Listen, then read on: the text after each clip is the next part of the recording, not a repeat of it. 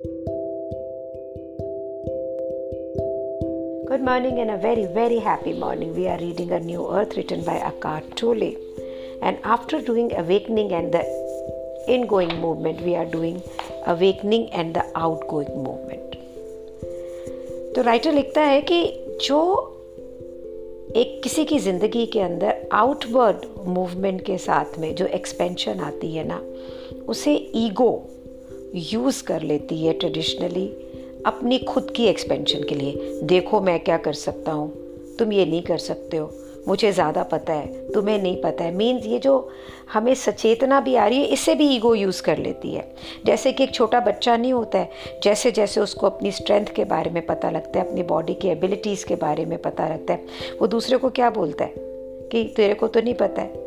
So that is one of the ego's first attempt. हमारा जो अहम है ना, उसका ये सबसे पहला अटैम्प्ट है अपने आप को एनहांस करने का, अपने आप को बड़ा दिखाने का। हमारी आउटर मूवमेंट की तरह, आउटवर्ड मूवमेंट जो हमें ये सचेतना आ रही है, उस मूवमेंट से भी अपने आप को आइडेंटिफाई करने का, और ये कॉन्सेप्ट, ऐसी अनुभूति लेके आने का कि मैं तुमसे बड़ा हूँ, तो अपने आप को स्ट्रेंथन करने का और दूसरे को डिमिनिश करने का। लेकिन ऑफ कोर्स ये सिर्फ ईगो की कुछ मिसपरसेप्शंस हैं, कुछ धारणाएं हैं जो गलत हैं। लेकिन जैसे जैसे आपकी सचेतना बढ़ती है, ईगो आपकी ज़िंदगी को फिर रन नहीं करता है। आपको वेट नहीं करना है कि कब आपका दुनिया श्रिंक करेगी, कोलैप्स करेगी, आप बूढ़ी उम्र में आएंगे, कोई आपको पर्सनल ट्रेजेडी होगी कि आपका कोई इनर पर्पस अवेक करेगा। जैसा कि हमने कल पढ़ा था, न्यू कॉन्शियसनेस, नई सचेतना जैसे जैसे आपकी ज़िंदगी के अंदर या इस प्लैनेट के अंदर एमर्ज कर रही है ना, इंक्रीजिंग नंबर ऑफ पीपल, बहुत सारे लोगों को, और ये नंबर हर बार बढ़ रहा है, उन्हें ज़रूरत नहीं है कि किसी भी प्रकार की तरफ से शेकन अप होना, हिल जाना कि अवेकनिंग आने के लिए। कोई ज़रूरत नहीं है कि उनकी ज़िंदगी में कोई ट्रेजेडी होएगी तभी वो अवेकन होंगे। वो इस सचेतना के प्रोसेस को, इस चेतनता के प्रोसेस को वॉलंटरीली एम्ब्रेस करते हैं, गले लगाते हैं, जिस समय कि वो ज़िंदगी के आउटर साइकिल के अंदर ग्रोथ और एक्सपेंशन कर ही रहे हैं। जैसे कि आप अपना जो भी जीवन का काम है, जो भी चीज़ों की ज़रूरत है वो कर रहे हैं, लेकिन वॉलंटरीली आपका ये बुक सुनना भी, मेरा ये बुक पढ़ना भी एक एग्जाम्पल है जहाँ पर कि हम अवेकनिंग को वॉलंटरली गले लगा रहे हैं। When that cycle is no longer unserved by the ego, जब ईगो इस साइकिल को काबू नहीं कर पाती है, उसके ऊपर विजयी नहीं हो पाती है, हावी नहीं हो पाती है ना, तो स्पिरिचुअल डायमेंशन, जो आध्यात्मिक डायमेंशन है ना, वो इस दुनिया में आता है थ्रू आउटवर्ड मूवमेंट। कि आप कुछ भी कर रहे हैं, थ्रू स्पीच, बोलने में, एक्शन में, क्रिएशन में, उतनी ही पावरफुली आता है जितना कि रिटर्न मूवमेंट में आता था, stillness, being and dissolution of form. अब ये डेसोल्यूशन ऑफ फॉर्म से नहीं आ रहा है, ये स्टिलनेस और बीइंग से तो आ ही रहा है, लेकिन उसके साथ में ये आपके थॉट, एक्शन और क्रिएशन आ रहा है। जितने बड़े बड़े महाप्रभु लोग रहे हैं जिन्होंने दुनिया को ज्ञान दिया, उनके भी इसी तरह से अवेयरनेस से आ रहा है। और बहुत आम आदमी, चाहे वो लोगों को ज्ञान दे रहे हैं या नहीं दे रहे हैं, वो भी ऐसा जीवन जीते हैं। सो अंटिल नाउ, अभी तक क्या हो रहा था, जो ह्यूमन इंटेलिजेंस है ना, जो कि यही यूनिवर्सल जो इंटेलिजेंस है, जो ये ब्रह्मांड की इंटेलिजेंस है ना, उसी का तो एक छोटा एस्पेक्ट है ना, हम कर चुके हैं बहुत बार। ये ईगो इसे डिस्टॉर्ट कर रही थी और मिसयूज़ कर रही थी, इसको तोड़ फोड़ के अपने हिसाब से इसको कर रही थी। तो राइटर कहते हैं, मैं इसको कहता हूँ intelligence in the service of madness, कि ईगो के जो पागलपन के अंदर हमारी जो इंटेलिजेंस है, जो कि ब्रह्मांड का ही रूप है, उस प्रभु का प्रभुत्व ही है हमारी इंटेलिजेंस, उसको ईगो यूज़ कर रही थी। उसको जैसे कि एक एटम को, एक अणु को स्प्लिट करना, तोड़ने के लिए बहुत ही ग्रेट इंटेलिजेंस की ज़रूरत होती है, उसी तरह से इंटेलिजेंस की ज़रूरत होती है किसी भी एटम बॉम्ब को क्रिएट करने के लिए। लेकिन ये जो इंटेलिजेंस होती है ना, ये जो इंटेलिजेंस, ये पागलपन की और एक्सट्रीमली बेस्ट क्वालिटी की अनइंटेलिजेंस होती है, बुद्धि की नश्वर बुद्धि, जो ये बुद्धि जो बिल्कुल बेकार किस्म की बुद्धि होती है, लेकिन उसमें भी वो बेस्ट होती है। मीन्स बहुत ही इंटेलिजेंट आदमी ही अपनी बुद्धि का अबुद्धिमता का यूज़ करके ही एटम बम बनाता है। स्टुपिडिटी तो हार्मलेस होती है, अगर कोई बेवकूफ़ है ना तो वो किसी का नुकसान नहीं पहुंचा देता, लेकिन इंटेलिजेंट स्टुपिडिटी, जिस स्टुपिडिटी के साथ में बुद्धिमता होती है वो हाईली डेंजरस होती है।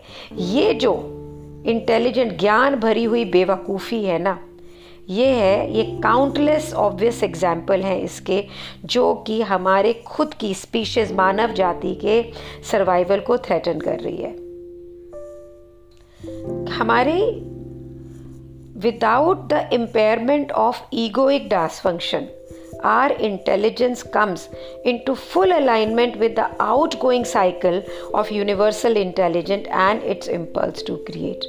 Means हमारी जो अपनी इंटेलिजेंस है, जिस समय वो ये जो ईगो नाम का रोग है ना, उसके थ्रू इम्पेयरमेंट मीन्स कम नहीं होती है, हावी नहीं होती उसके ऊपर, तब ये कैसे वर्क करती है। ये उस समय जो ब्रह्मांड की इंटेलिजेंस है ना, इंटेलिजेंस हेयर अगेन अ बौद्धिक वर्ड, एक बोध, एक साइन स्पॉट है ये, कि जो यूनिवर्सल की अलाइनमेंट होती है ना वो उससे अलाइन रहता है। तो पूरा जो आउटगोइंग साइकिल है जिसके, और यूनिवर्सल इंटेलिजेंस क्या करती है, it is an impulse to create, हमेशा निर्माण करती रहती है। तो इस समय हमारी जो इंटेलिजेंस है, जो कि यूनिवर्सल इंटेलिजेंस का हिस्सा ही है, उसके साथ अलाइन होकर आउटगोइंग साइकिल में बहुत कुछ क्रिएट करती है। तो हम एक कॉन्शियस पार्टिसिपेंट बनते हैं, एक चेतन भागीदार बनते हैं। किस में? क्रिएशन ऑफ फॉर्म में, आकार के फॉर्म के अंदर। It is not me who create, ये हम नहीं क्रिएट कर रहे हैं, but universal intelligence which creates through us, कि जिस यूनिवर्सल इंटेलिजेंस का हम हिस्सा है, जो यूनिवर्स हमें एक चैनल की तरह यूज़ करता है मैनिफेस्ट होने के लिए, तो हम क्रिएट करते हैं वो जो यूनिवर्सल इंटेलिजेंस हमसे चाहती है। You don't identify with what we create and so don't lose our self in what we do. अब यहाँ पर क्योंकि हमारी ईगो की पहचान नहीं है, हम जिस भी काम को कर रहे हैं उसमें अहम नहीं है, मैंने ये किया वो नहीं किया है, तो हम अपने आप को जो हम खो रहे हैं ना, कर रहे हैं, उसमें खोते नहीं, उसमें डूबते नहीं हैं। We are learning that the act of creation may involve in energy of the highest intensity, but that is not hard work or stressful. इस समय हम जो क्रिएशन करते हैं उसमें बहुत एनर्जी लगती है और बहुत इंटेंसिटी भी लगती है, लेकिन ये स्ट्रेसफुल नहीं होता है, यहाँ पे कोई भी हार्ड वर्क नहीं होता है। सो हमें क्या समझने की ज़रूरत है? हमें समझने की ज़रूरत है कि डिफरेंस क्या है स्ट्रेस और इंटेंसिटी में।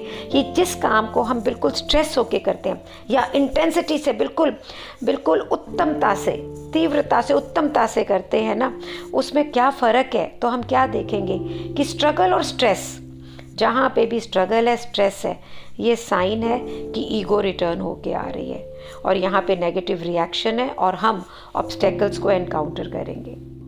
और जहाँ पर इंटेंसिटी है, जहाँ पर उत्तमता है, वहाँ पे जोश है, वहाँ पे हार्डवर्क नहीं है, वहाँ पे एनर्जी इन्वॉल्व हो रही है। तो force behind the ego waiting to create enemies, that is to say reaction in the form of an opposing force equal in intensity. तो जो ईगो, जो ताकत है ना, जिसके अंदर ईगो हमेशा एनिमी से तो क्रिएट करते, मुझे ये चाहिए, तू कौन है, ये है वो है, कि मीन्स आकार में आकर उसमें रिएक्शन करना और उतनी ही अपोजिंग फोर्स के साथ और उतनी ही इंटेंसिटी के साथ। The stronger the ego, the stronger the sense of separateness between people. पूरी बुक में हमने यही पढ़ा है कि जितना ही अहम स्ट्रॉन्ग होगा उतना ही हम लोगों से अलगाव में होंगे, उतनी स्ट्रॉन्गली होंगी। The only action that do not cause opposing reaction are those they are aimed at good of all. ऐसे एक्शन जो लोगों की भलाई के लिए किए जाते हैं, वही कोई भी ऑपोजिट रिएक्शन नहीं क्रिएट करते हैं। ये लोगों को इंक्लूड करते हैं। यहाँ पे सब कुछ इंक्लूसिव होता है, एक्सक्लूसिव कुछ नहीं होता है। लोग जॉइन करते हैं, सेपरेट नहीं होते हैं। They are not my वो मेरा देश नहीं है, लेकिन वो सारी ह्यूमैनिटी के लिए है। वो मेरा रिलीजन नहीं है, लेकिन सारी चेतनता, पूरे ह्यूमन बीइंग की चेतनता आपके एक्शन में निकल कर आएगी। नॉट फॉर माई स्पीशीज़, ये मेरी जाति के लोगों के लिए नहीं कर रहा हूँ, लेकिन मैं पूरी प्रकृति के जितने भी बीइंग है सबके सेंटियंस के साथ कर रहा हूँ। हम और सीखते हैं एक्शन करना, जो कि ज़रूरी है, लेकिन only secondary factor in manifesting our external reality. तो ये हमारा प्राइमरी फंक्शन नहीं रहता है। हम सारे एक्शन इस तरह से करना सीखते हैं कि वो हमारे एक्सटर्नल रियलिटी के सेकेंडरी फैक्टर हैं। प्राइमरी फैक्टर क्या है? Only the creation of consciousness. Mean जितना भी हम काम करते हैं ना, सिर्फ अपनी एक्सटर्नल रियलिटी की ज़रूरत के लिए करते हैं और सेकेंडरी फैक्टर में करते हैं। प्राइमरी फैक्टर हमेशा ये रहता है कि चेतनता में ज़िंदगी को मोमेंट टू मोमेंट जीना। नो मैटर कितने भी हम एक्टिव हों, हाउ मच एफर्ट हम करें, हमारी स्टेट ऑफ कॉन्शियसनेस, हमारी चेतनता की अवस्था ही हमारी दुनिया को बनाती है। तो अगर आपकी इनर लेवल पे कोई भी चेंज नहीं है ना, तो कोई भी अमाउंट का एक्शन, कोई भी लेवल का एक्शन जो है, कोई डिफरेंस नहीं कर पाएगा। We would only recreate modified versions of the same world again and again. So हम क्या क्रिएट करेंगे? कुछ थोड़ा बहुत बदलता हुई वो दुनिया जिसको अभी तक हम एक्सपीरियंस कर पाए हैं। एक ऐसी दुनिया जो सिर्फ एक्सटर्नल रिफ्लेक्शन है ईगो का, जो हमारे अहम का एक बाहरी दिखावा है, मिरर इमेज है। So what is writer trying to tell us is कि जो भी हम कर रहे हैं, जो हमारा आउटवर्ड मूवमेंट है, आउटगोइंग मूवमेंट है, अब बहुत से लोग हम में, उन्हें ज़रूरत नहीं है कि हमारी ज़िंदगी के अंदर कुछ सैड हो, कुछ दुख भरा हो, तो वो हमारे अपने इनर बीइंग को, इंटरनल मूवमेंट को एक्सपीरियंस कर सके। अब हम वॉलंटरीली ये बुक को पढ़ना, आपका और मेरा इकट्ठा होना, इस चीज़ को साबित करता है कि हम वॉलंटरीली सचेतना के पाथ पे चल रहे हैं। और अगेन राइटर बार बार ये बताता है कि जहाँ पे भी ज़िंदगी में आपको स्ट्रेस और स्ट्रगल दिखाई दे, आप ये समझ लीजिए कि वो एक्शन ईगो से जुड़ा हुआ है। और जहाँ पर आप बिल्कुल नॉर्मल रूप से हाईएस्ट इंटेंसिटी के अंदर एनर्जी के साथ वेलोसिटी से चल रहे हो, वहाँ पर आप एक लयता में हैं उस यूनिवर्स के साथ में जिसका आप हिस्सा है, उस प्रभु के साथ में जिसका प्रभुत्व है आप। और इस समय यूनिवर्स आप अपने आप को मैनिफेस्ट करता है, आपको एक चैनल की तरह यूज़ करने के लिए।